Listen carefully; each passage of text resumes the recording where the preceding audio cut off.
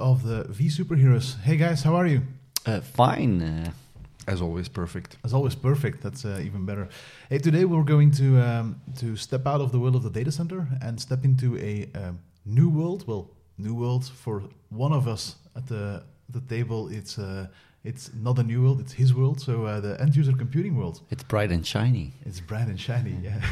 So Frederick, we're here to talk about the end user computing world. So what about what's living in the end user computing world? What's living in the end user computing world? Well, I like that you said we're leaving the data center. I had a slide somewhere where I presented the data center as the sewers. So sorry, guys, but a dark place. The dark place. Sometimes it feels like that. With air conditioning and everything. But maybe I'm gonna reverse the question and ask a question to you guys. Maybe what do you think digital workplace means? Because a lot of companies have a project going on, like flexible workplace, digital workplace, workplace of the future. Hey. But what do you think it means for you? What do you have as an opinion on that? I think it depends what you define as a workplace. Because if you look at a workplace, our workplace is a desk or a meeting room or whatever. That's a workplace, I think, for us. But there are people in other workplaces as well. I mean, people that are, for example, working in how do you call it, warehouses, for example. Yeah. That's also a workplace. Those guys have also material that they use as a workplace or an instrument to do their work, basically. So it depends what you define as a workplace. But if you look at my own workplace, I would say my laptop, where I sit, where I am, and how I use my applications in the backend. Yeah, that's for me what my workplace would look like, and the easier it gets, the better it is for my productivity, I would say. Yeah, exactly that. Very similar to Stan. For me, it's the ability to work everywhere. Yeah, I can turn up my VMware owned portable, and then of course I have access to all my applications. But I can even boot up my own iPad, which is my own iPad, and access exactly the same content. In the same way as well. Yeah. Which is that's for me a big improvement compared to, for example, when I started working. When I started working, it was a password for everything. There was nothing really available from one view. It was very difficult to basically keep up with everything. Yeah, that's what you already said a couple of really interesting things. Okay. So thank you. What was really interesting was the first thing that you said is a workplace. It gets defined by the people that are doing the work. So you mentioned warehousing. That's a totally different workplace than that we are doing every day. So we have an office, we have a laptop, we have a phone, we have tablet. I have a couple of devices. So what I mostly ask the question, how many devices a person has? Most of the persons have 2 or 3. I'm the exception. I have like 5 or something. But I'm the end user computing specialist. It's your job. It's your job. Yeah. So if I go back to the question and again, office is like out of office. I will ask again another question to you guys. What does out of office mean for you? When do you set your out of office in Outlook, for example? Summer. Almost never. Almost never. If I ask that question at companies, you start seeing them thinking on okay, when I'm going on holiday, when I'm not in the office, but what does office mean? We almost never come to the office, or maybe once a week or something like that. So again, that's also a thing that you need to take into account. When you don't have access to emails, or where you have, for example, next week I will be in the States, where I have an hour difference, for example, where I just want to make people aware that there is a 9-hour difference between their email and my place where I am at that moment. So depends. Or when you're on holiday. Yeah, but the proper way of using that is when you have a meeting. And that's automated in Office or in our calendars. Whenever you have a meeting, then you're set to not available. And normally that should reflect on receiving phone calls and stuff like that. Yeah. But what I see is that people don't tend to care. As long as there's no out of office for like a week that states that you're on holiday or somewhere else, if you're in a meeting, nobody cares and still calls you. That's why I always turn off my phone when I'm in a meeting. I always put it on silent and put it in my laptop bag. Yeah. Or I have to have a demo, give a demo, and then I have a problem. Yes. I need to use my phone. Then. I can imagine. So I'll go back to the original question then, digital workspace. What does that really mean? And I'll start with a couple of things.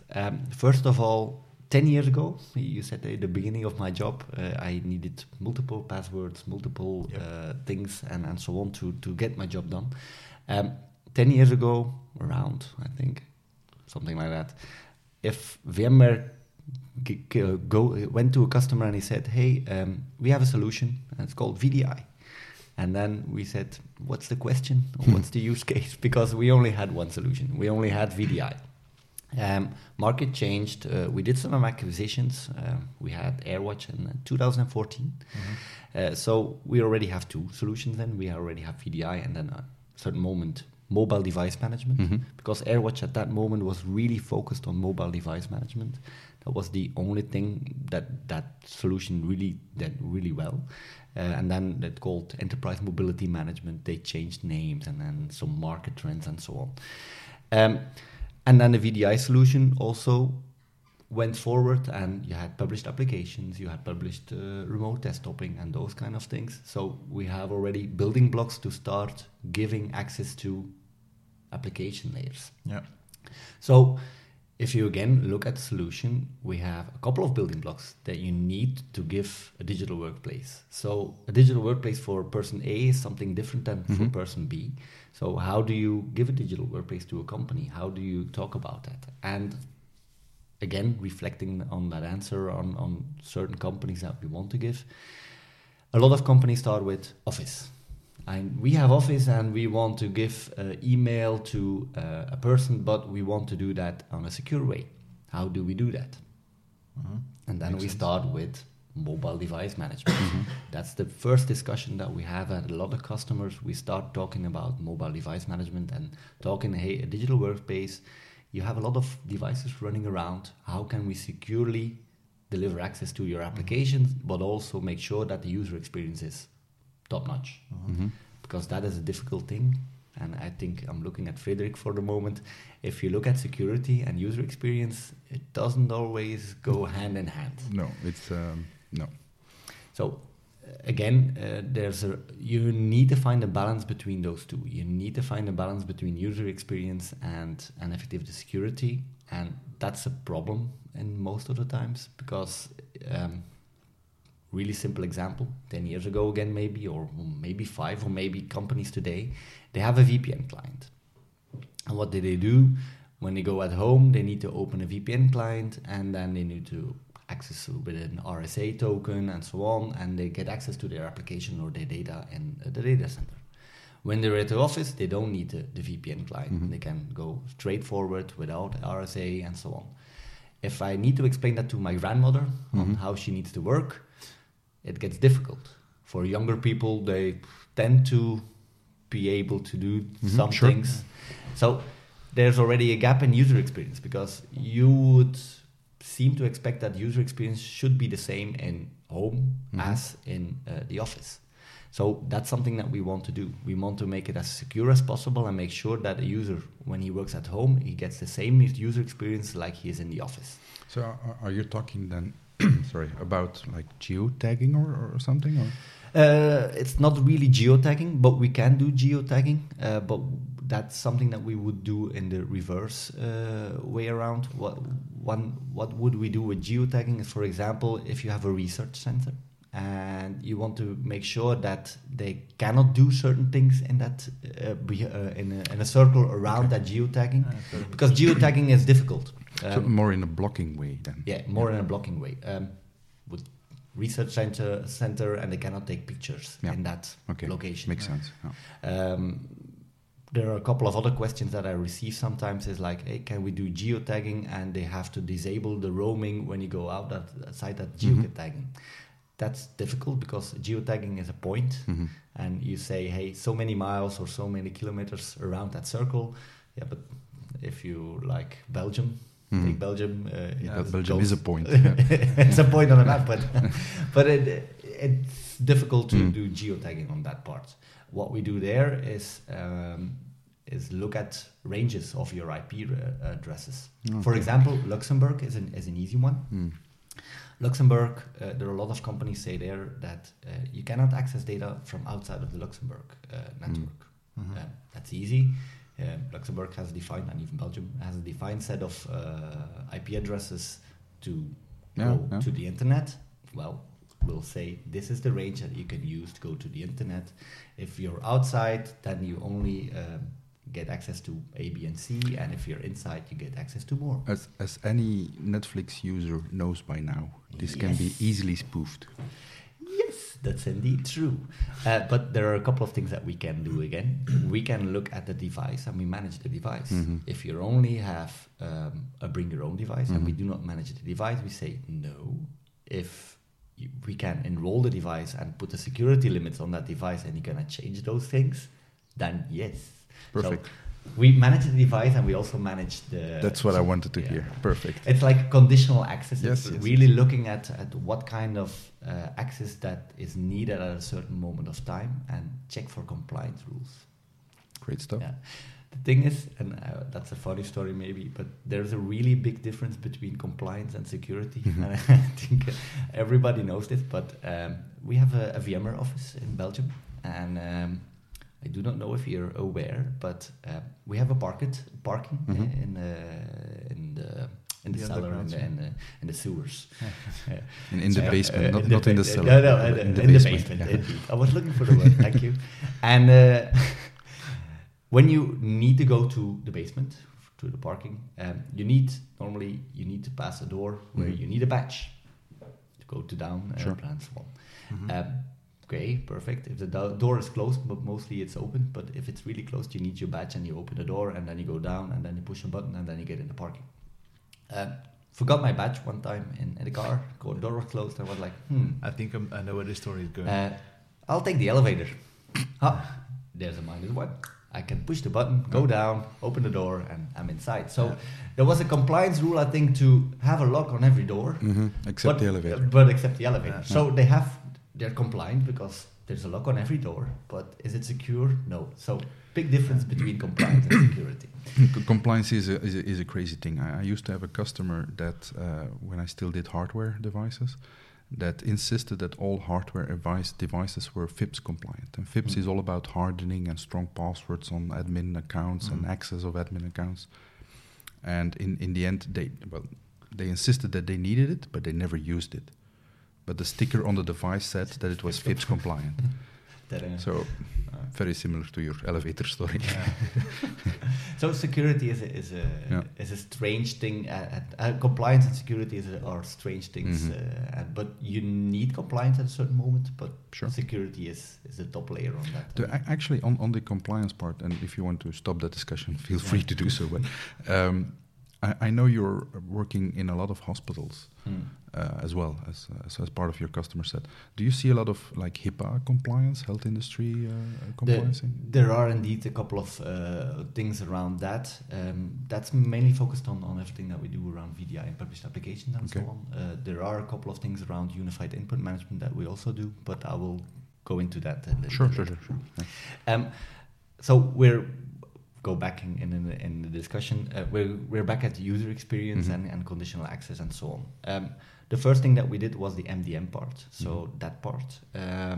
If I look at MDM at the end, it's growing, and we started with mobile devices, as I said, but we're doing any kind of device now, or any kind of mobile device. Okay. So you're already starting thinking, what is a mobile device then?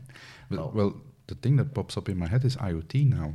Is that where you're going? That's also a part, but I'll start with user interfaceable things like Windows, Mac OS, Chrome OS, those kind of devices. Sure. So if we look at Windows, the first mobile device of Windows was Windows 8. Don't know if you ever used Windows 8. Are you sure you want to talk about that? but like any kind of Microsoft, and I don't want to beat the competition on that part, but we all know the first thing that we do is we use a certain Windows version and we wait to do the update before the Service Pack, and then if the Service Pack is there, then it's a better version, and then we start using that Windows version. It's very much like Internet Explorer. It's only used to download Chrome. It's the best browser to download another browser. Absolutely. Perfect example. So same counts a bit for the Windows 8. It was the first mobile, but Windows 10 is the first really mobile. It's like version 3 or something, and then it's getting better in it says marketing, or is that from your experience? No, that's okay. from our experience. Okay, good. And we see more and more people going to Windows 10 and more people looking at Windows 10 as a mobile device. And the thing is, you can handle it as a mobile device. I have another question on that. So a year ago, 2018, because we're recording in 2019, I did a hacking session for you guys as a team. And as a hacking destination, I used the Windows 7. At that point in time, I got the question from you, why not Windows 10? And then I grabbed a list on how much Windows 7s there are still in the world as an attack vector. And it was like 80 or 90%. Do you see a change in that? Every company has a project or is going into the Windows 10.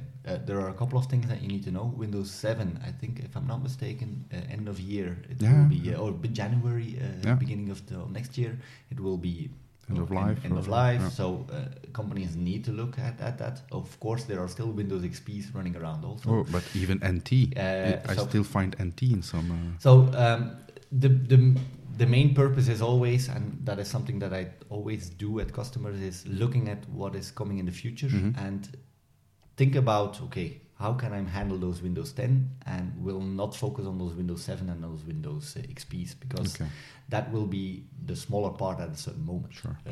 So we look at the future, and as Microsoft says, Windows 10 is the last operating system that we ever created, blah, blah, blah. It will update every time, but Windows 10 should be the last one. It's like iOS and every version that goes up. Okay. I did not know that, by the way. No, me neither. That's the first time I hear that. Perfect. Yeah. Hey, so we're getting Windows 10A and Windows 10B. It's like 10 and then every version. It's like what we also do now is like the version number is the year plus the month. So 1809, 1903. Yeah. I'm following, but I'm not sure how that works with Windows 10, because that was not released in... Was it released in 2010? No. So then your naming convention is... No, it's Windows 10 and then the release version is I see. 18. Yeah. We're at version... I get it. Now you get it. Okay, I see the smile on his face. Perfect. So we're handling more devices. And a really important sentence that everybody needs to remember, and I'll repeat it twice, is we can only do what an operating system allows us to do. Okay, makes sense. That really makes sense. And once I had a group in my room, and I repeated it twice, and then I said, and now you guys, and they all repeated it together. It was really funny. I think we all have these sentences. I like those kind of sentences.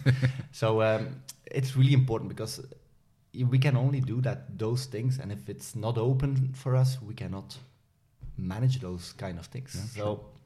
And Microsoft is building their stack to make sure that we can handle more and more.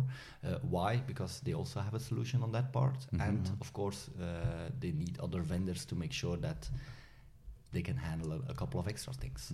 So that's really important. Are you going to talk about that later? Or? I'm going to talk about what Microsoft is focusing on and what we can do together, better together, I would say. It's like the Dell slogan.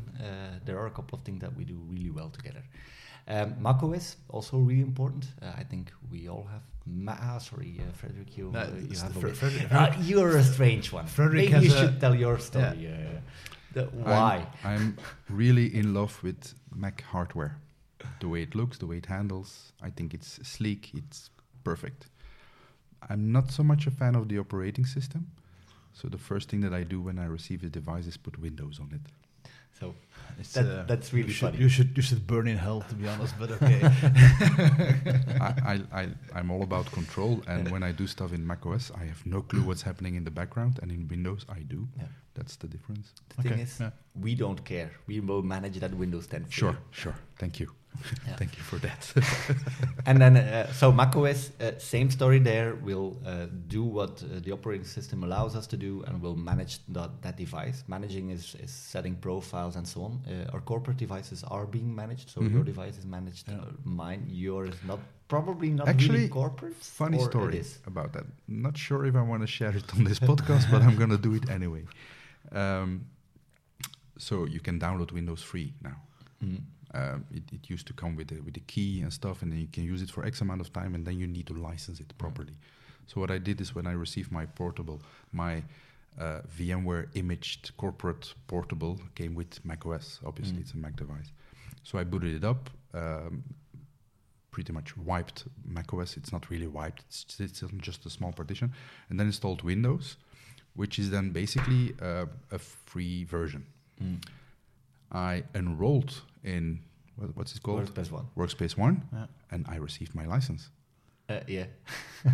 So, indeed. Yeah, as part of your, I don't know how it works, but as part of that management, it's now a legitimate Windows machine. Yeah. So what happens if you enroll? And properly, sorry to interrupt, but properly managed by VMware. Yeah. So they can see everything now. Well, we can see everything. We can see what kind of applications are installed. We can see what kind of profiles. So we push the profiles and so on. If you save documents and those kind of things, we do not see those things, because that's important to know, that we do not have access to certain layers in your operating system. Because a lot of companies ask that question. You don't have access. Sorry, but you could get access if you want. We have a solution. It's called Workspace ONE Assist. It was called Advanced Remote Management and those kind of things. And what we can do there, we can do remote assistance. It's easy, take over the screen and so on. But there's also file access possibilities now. Okay. And the thing is, for the moment, is that there is no approval needed.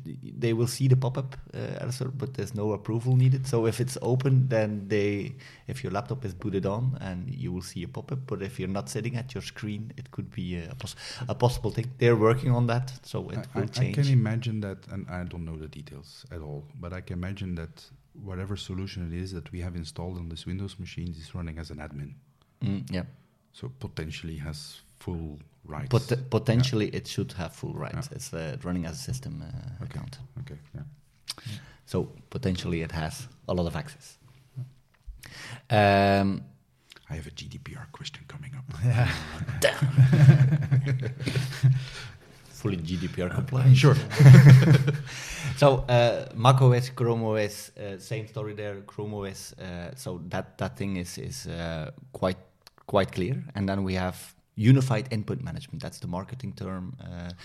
We have another solution. It's also called UEM. So it's Unified Endpoint Management. But we have a big UEM. That's the market term. That's Unified Endpoint Management. And we have little UEM. To make it strange, but that's User Environment Manager. And that's a part of the Horizon suite. To make it very easy and transparent for our customers and partners. Something our listeners and our customers as a whole need to know is we are very good in what we do, in inventing products and following the marketing strategies and then setting the strategies. What we are very terrible at is naming what we make. Yeah, those 3 letters. There are only 26 letters to work with on every position, and we seem to be very limited because one of those letters always needs to be a U or a V for some reason. We already got a little bit better because I talked about Unified Endpoint Management, and that's mainly focused on device management. And then we have an identity management tool, and it was called Identity Manager. The first question that you always get, hey, an identity manager. You will manage your identity, and are you also an identity provider, and so on. No, not really. We are an access management tool.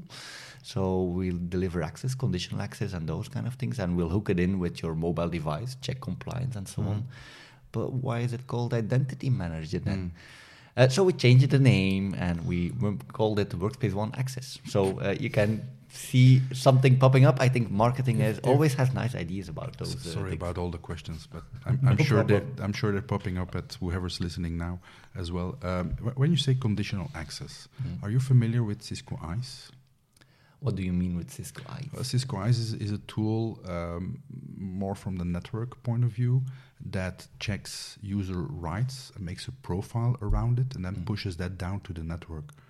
A lot of what it uses as sources is LDAP or Active Directory, obviously. So it's like a broker sitting in between, profiling the user, and then because of that profile, making sure that another product, ACI, for instance, or anything that wants to listen, gives that proper access into the backend. Is it similar or? Don't know the product, so I never heard about it. This is the first time. There's no shame in that. I was like, okay, that's not real competition then. No. But if you look at that's a way to look at it. If you look at conditional access from our point of view, it's focused around user. So that's a bit the same, I think. Yeah. But the other hand is what we know about the device. So we, and I do not know if Cisco has that information because we have deep information because we enroll the device and we have deep information on what is being done on that device. I'm not entirely sure how deep Cisco goes. Yeah. But it looks to be more from a user to application mapping. Yeah. While it sounds like you're looking at the device first and then who's using it. So we have the 3-layered approach. Sure. If you look at context, you would say we check the device, we check the user, and we check what kind of application that you want to access. I have a 4-layered approach and location. If anybody's listening, I'm not an expert in ICE. If they do device profiling as well, excuse me, I just don't know. Might be. I have no clue. But it seems that our focus starts with the device, from obviously coming from the MDM history we have, adding user profiling assessment on top of that, or is it just authentication? Because I'm calling it profiling now. But no, we do a couple of things there. So the first thing is of course authentication and authorization. Yeah. So that those 2 layers, there's a big difference between those two. We can have another. Don't get me started. We could have another totally other discussion about that. But we look at the user and we look, for example, what kind of rights, what kind of groups, what kind of things. So a couple of things. And there's a really interesting thing that we bought a company called E8. We do a lot of acquisitions. We bought a company E8 last year, and they were really good in user behavior. There you go. So what we do there is we do risk analysis, and we will give, and it's not a product yet, but it will come, and it will was talked about on VMworld. So we will look on how many times they access a certain application. Yeah. When do they access that application? On what kind of device? Because we have a lot of device information. What locations? And we'll have a baseline at that moment. We'll have a baseline about person X, Y, That's Z. profiling. Yeah. And then if the user deviates about I'll access my application at night at 2 o'clock, 3 o'clock, 4 o'clock, that's not normal behavior. We'll ask for a token. We'll ask, what are you doing? Or he accesses with a new device. You need to register your device first, and those kind of things. So we'll put that in the product, and it's coming. Perfect. So we'll have extra information. The more I talk to you, the more interesting it gets, Frederik. It is really interesting. I had the 4-layered approach. Go ahead. Sorry. Device, user, and location, and what forgot? Application, of course. We forgot the most important one. Workspace. So Workspace ONE Access is that layer to make sure that everything gets combined. And then we'll try to do a single sign-on where possible, because that's an important sentence, where possible again. And why? Because the application needs to support SAML or some kind of modern authentication, like ADFS, SAML, OEDC is also one. I see some doubt in your eyes when you say that. So that means there's still a lot of legacy out there? There is still a lot of legacy in there. Okay. For example, and that's a really easy example, how do you bring a Windows application to a modern device, to an iOS? You put a front end. You need to put something in front of that, but a lot of companies still are looking into, hey, we're going to rebuild that application, re-architecture, and so on. That takes time. Isn't that the entire market around load balancers and Again, indeed. So what we do there is we help companies in saying, hey, you have an estate of an application set. You have applications, web applications, SaaS applications. You have modern applications already, mobile, and so on. And you still have your, and I will not say legacy, traditional application, because legacy is dirty word. It's a dirty word. Yeah. So traditional applications, and those traditional applications will exist as long as Windows exists. I don't think. And you just said it's never going away. Indeed. And to come back on, it's never going away. We have a colleague, Brian Mannon. Everybody knows him and so on. Especially in the end user. Especially in that community and so on. And he has a slide somewhere around Windows going dead. He had a coffin and so on, and the Microsoft logo in there. And then he showed us the numbers. And there was a graph showing where it started really high on the left side and it went down really steep. And it was like, holy, Windows usage is going down. Okay. But there were no numbers on the line, so you couldn't do everything with the graph then. So he showed the graph again, and the numbers changed from like 99 to 98%. Yeah. So it's not really going down. I don't think Microsoft. I remember that slide. Yeah. And he said, I can make a similar graph. Yeah, probably. Let's say I used to use macOS, and all of a sudden I switch to Microsoft, then I go from 0 to 100. Yeah, perfect. Yeah, it's the same slide. The same slides. Yeah. And the slide after that one was also a funny slide. He was even if there would be a nuclear war, there were two things that were going to survive. Cockroaches? Three things. The cockroaches, your Twinkies, wrapped in paper, and Microsoft. And Microsoft. See, I love that. Because it's saying, you just said a few minutes ago that the data center is a sewer. And now we're talking about cockroaches, Twinkies that never go bad, and Microsoft. Sorry, in the same sentence. And everything in one conversation. Hey, we're amazing. But the thing is indeed that Microsoft is going to stay there. We were talking about applications and traditional applications on that part. So how are we helping customers to make sure that they can access those kind of applications on even modern devices? Again, take you back like 7-8 years ago. Really good idea, I think, at that time. It's like, oh, that was a really good idea at that time. But it was acceptable in the 80s. So there was a person standing up on an iPhone, and we had the VDI concept, and then they said, hey, we can run VDI on an iPhone. Perfect. Sounds like a plan. Sounds like a plan, but it isn't really a good plan. No. If you ever tried it, try to run it. Touch. It's not made for touch. I even tried it on an iPad, and it's not even really good working. But now we have a mouse on an iPad, so it's already got better. No, just kidding. But what we did there is saying, hey, how can we bring those applications to the modern world, and how can we make it that it's secure and you can access anywhere? Well, that's the part where we say VDI, published applications, and so on, is the gap between what you want to do in the modern world and the traditional world, take that along. So that's where Horizon and those kind of solutions come in, and that we say, hey, you can bring those applications, and again, all the settings, the access, the identity layer, those kind of things, we'll use those layers to approve access to certain applications again. Yeah. And yeah, as you know, I'm a networking guy. What does that mean? Is it like a proxy? What do you mean with proxy? Because we just said that the traditional applications are not easily upgraded to SaaS-based solutions. So, and then I said, well, that's the reason why people insert a front end, like a load balancer, WAFs, WAFs, stuff like that. Is it comparable to that? Is it? It's not kind of a proxy, because we had I hope you remember the sticker. We had a sticker at a certain moment. We virtualize everything. The Apple appear and so on.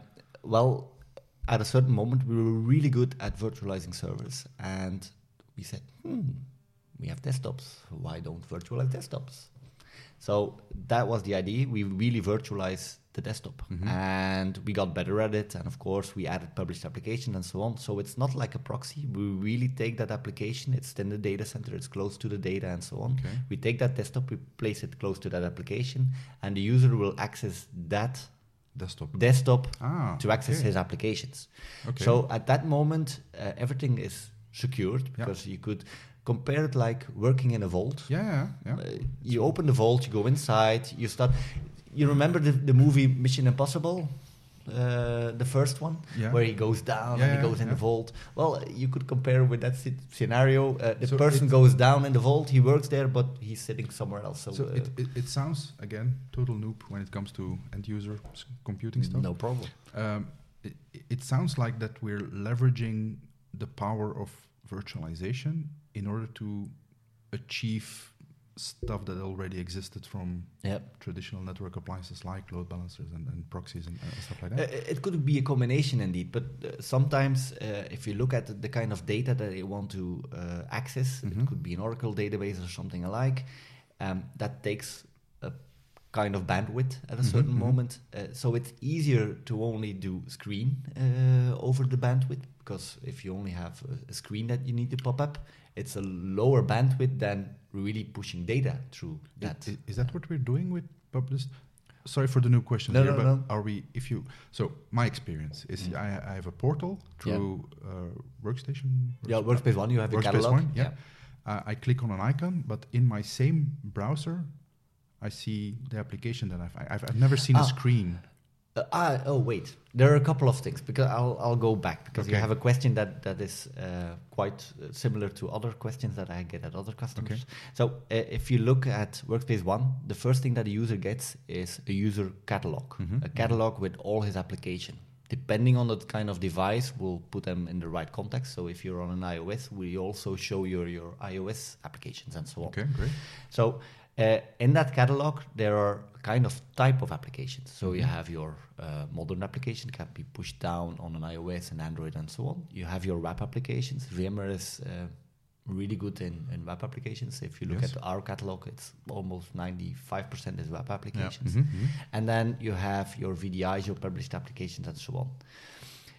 There are a couple of things that we do. So the web applications, that's a single sign-on. That could be directly to the website, Salesforce. Really easy. Yeah, they act as a broker. And then we act as a broker. We do certificates between the two, and we do SAML authentication to make sure that it works. And that could be SP-initiated flows, so that those kind of things. So that's already difficult to go deep dive, but it's fine. But we depending on where you come from, we will make sure that you do single sign-on. So that's web-based. The second part is the VDI-based part, and is really looking into, I have an application running in the data center, and that's where you mostly have bigger loads of data, an SAP, an Oracle, those kind of things. The traditional, the applications that run in that data center.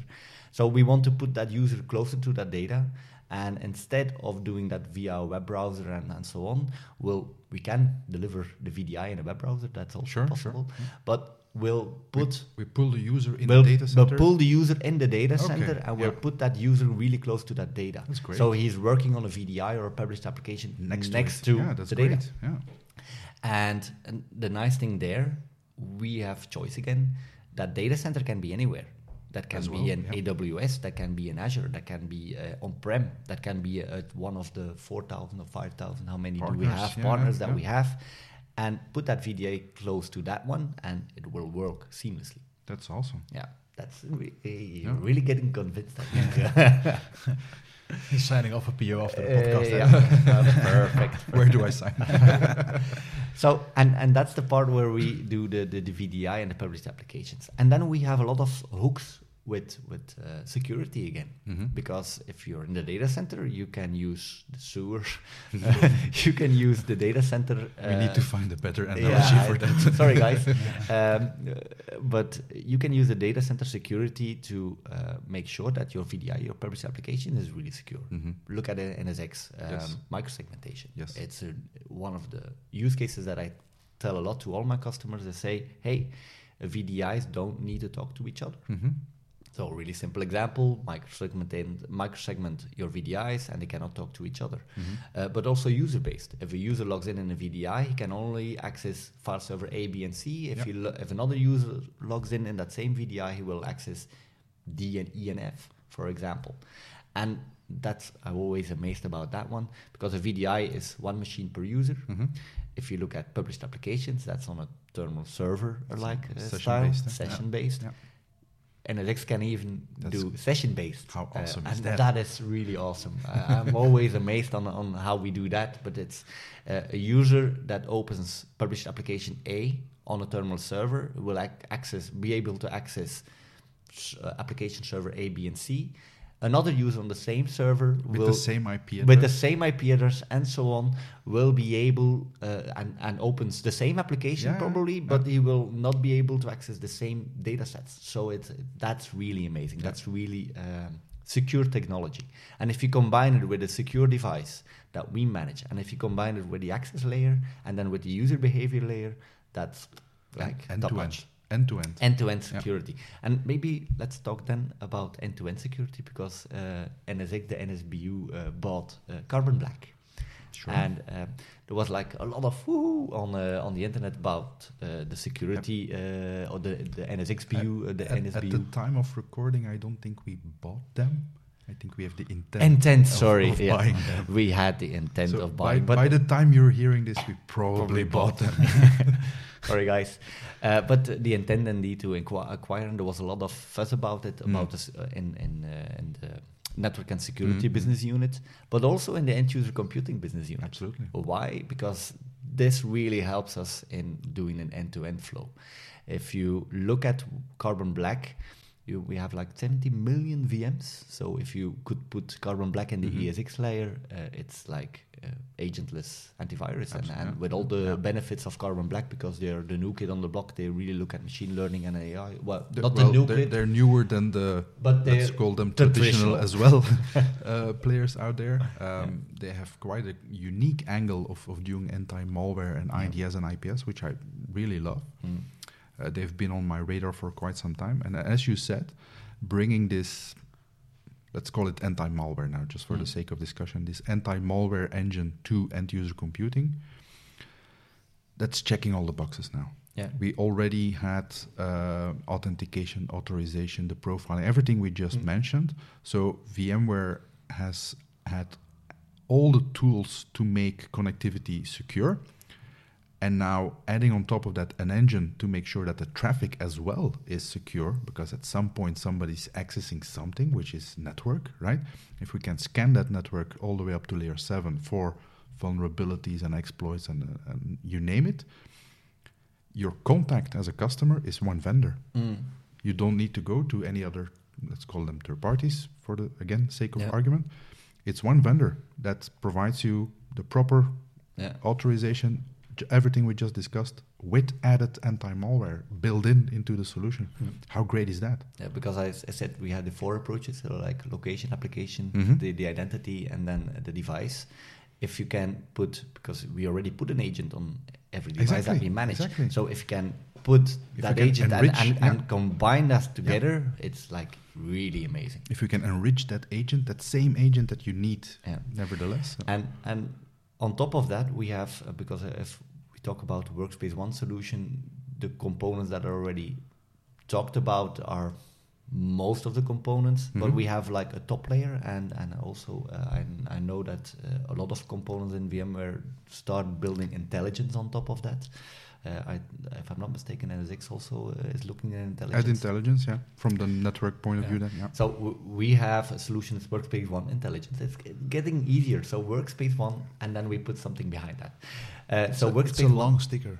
That's a long stickers get longer, yeah, we put it in 2 lines already. And I just bought a smaller portable.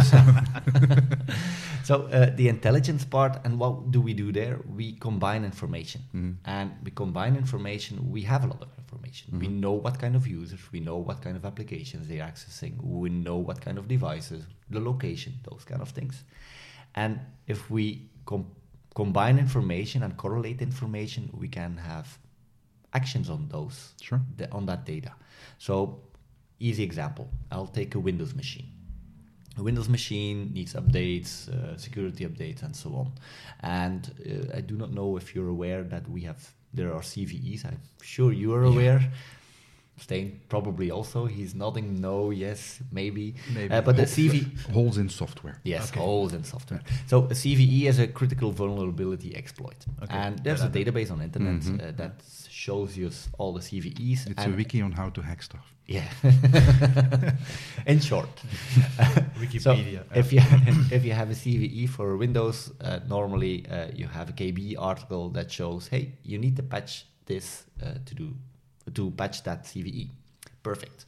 So what do we do with Workspace ONE Intelligence? We'll capture that data for the CVEs. We'll capture also what KBs that are needed.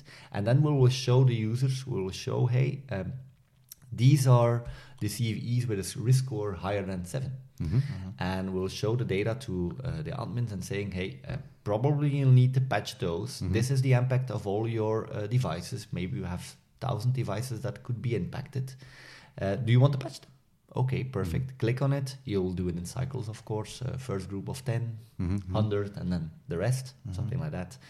And what happens then? What in a traditional, and that's again in a traditional network, you don't always have the insight on how much or how fast everything is patched.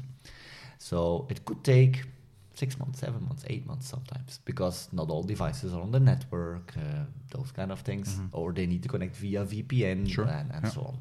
So because we're in an always-on context, because we're the MDM or the Unified Input Management is an always-on context. The moment the device comes online, we'll push that update and we'll give the insights again to the administrator and saying, hey, we patched 90% already. Those devices are not patched yet, but they didn't come online yet. We'll give them 2 weeks. If they're not patched after 2 weeks, perfect. When they come online, they will not get access to applications. And we'll quarantine them. Yeah. And that's, again, a really strong position. From a security point of view, I love it. But how many organizations are actually enforcing that?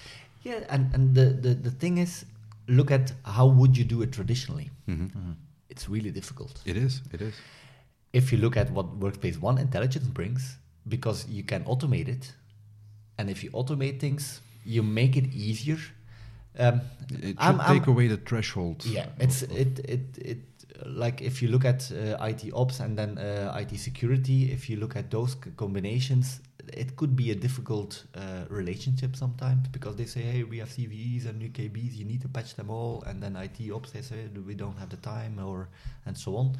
You need a better combination, and if you can automate a couple of things in that cycle, but maybe a couple of approval points to check, hey, I don't want to automate everything, because I'm traditional in sometimes in those kind of things, because I want a hand of control. But if you automate like 90% of it, you already have a closer and defending that baseline is I think. So the baseline that you mentioned, is that only how should I say? Is it based on? You mentioned CVs, right? It's a good way to keep track of holes and vulnerabilities.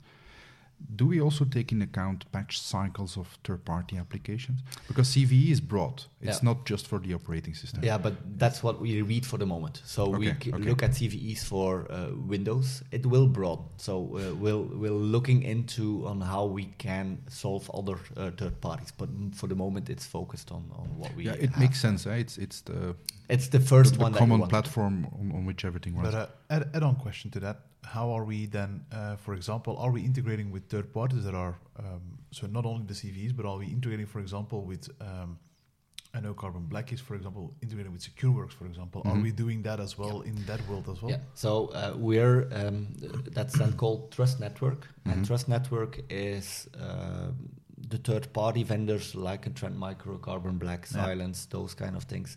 And we're integrating with those as well. So we ingest information, we get information from those kind of vendors, and then use that information again to do notifications, automation, actions based on those on that information. Combined again with Yeah, because you know what kind of device, what kind of thing.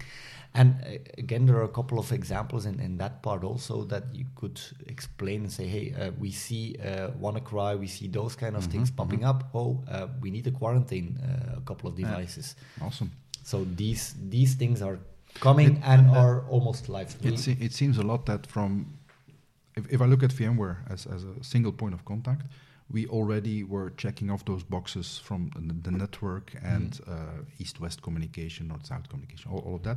It really sounds that we are covering all the boxes now by including server protection, virtual desktop protection, but also endpoint management, which is really, in my experience, end-to-end security. That's why I always say VMware as a security vendor is really important.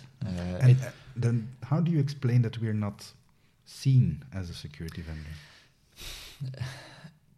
That's a difficult question. I know because I get it all the time. The question, but sometimes I see not something you can relate back to EUC only. I think.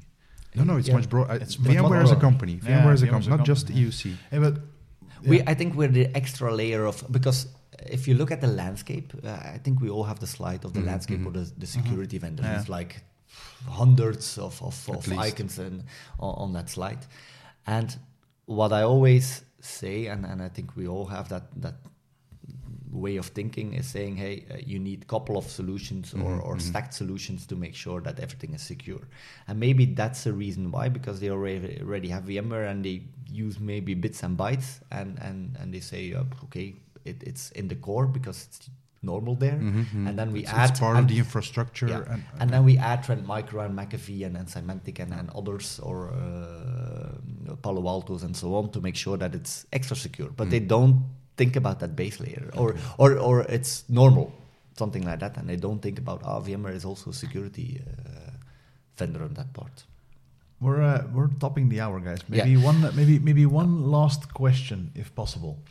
And I get a question. Okay, you get a question. So we're talking about, and maybe it's a nice bridge, because we were talking about the Palo Altos and the SecureWorks and all the other third-party vendors. We were discussing during the 60 minutes that we did at this moment. One of our colleagues, but also part of the competition, how are we working better together, for example, with a Microsoft? Interesting question indeed. Thank you, Steen. A couple of things that it's better together at one side, but it's still competition also. So we need to be honest. We try to work together at certain points. Why? Well, in like 90% of the cases that I come into a customer, we have Microsoft, we have Office 365, and how do we combine those two solutions? Well, we're again in a unique position because the world is bigger than Office, and I will be back to one of the first remarks that Steen said around digital workspace, and that's why I asked the question also, is around, but we have warehouses and so on. So a warehouse user doesn't use Office, I think, probably. Not even somebody Windows. that rides this train, for example, doesn't use Office, those kind of things. And might not even use Windows. So that I'm wondering what's the added value for Microsoft at that moment. Yeah. So we broaden the scope and we say we do any use case. So we manage those warehouses, the ruggedized devices, even IoT devices. Yeah. And we can do another podcast on that part. We need to do another podcast. I feel a part 2 coming up. Yeah. And that's the focus point on we are really broad, but we also focus on Office 365. We help protecting Office 365. We can add or do or steer the app protection policies for Office from our platform. Nice. We can, for example, roll out a Windows out of the box together with Azure Premium. So there are things that we do better together, and that's the reason why we work well together. And we need Microsoft at a certain moment because we manage Windows. So at a certain moment it is necessary. But it's an extra layer of protection. And it depends on what the customer really wants to do and how far he wants to go on protecting his Office environment and other applications. And what I mostly say, the world is bigger than Office alone. So you need a solution that tackles every use case and any use case. And I think customers are seeing that as well.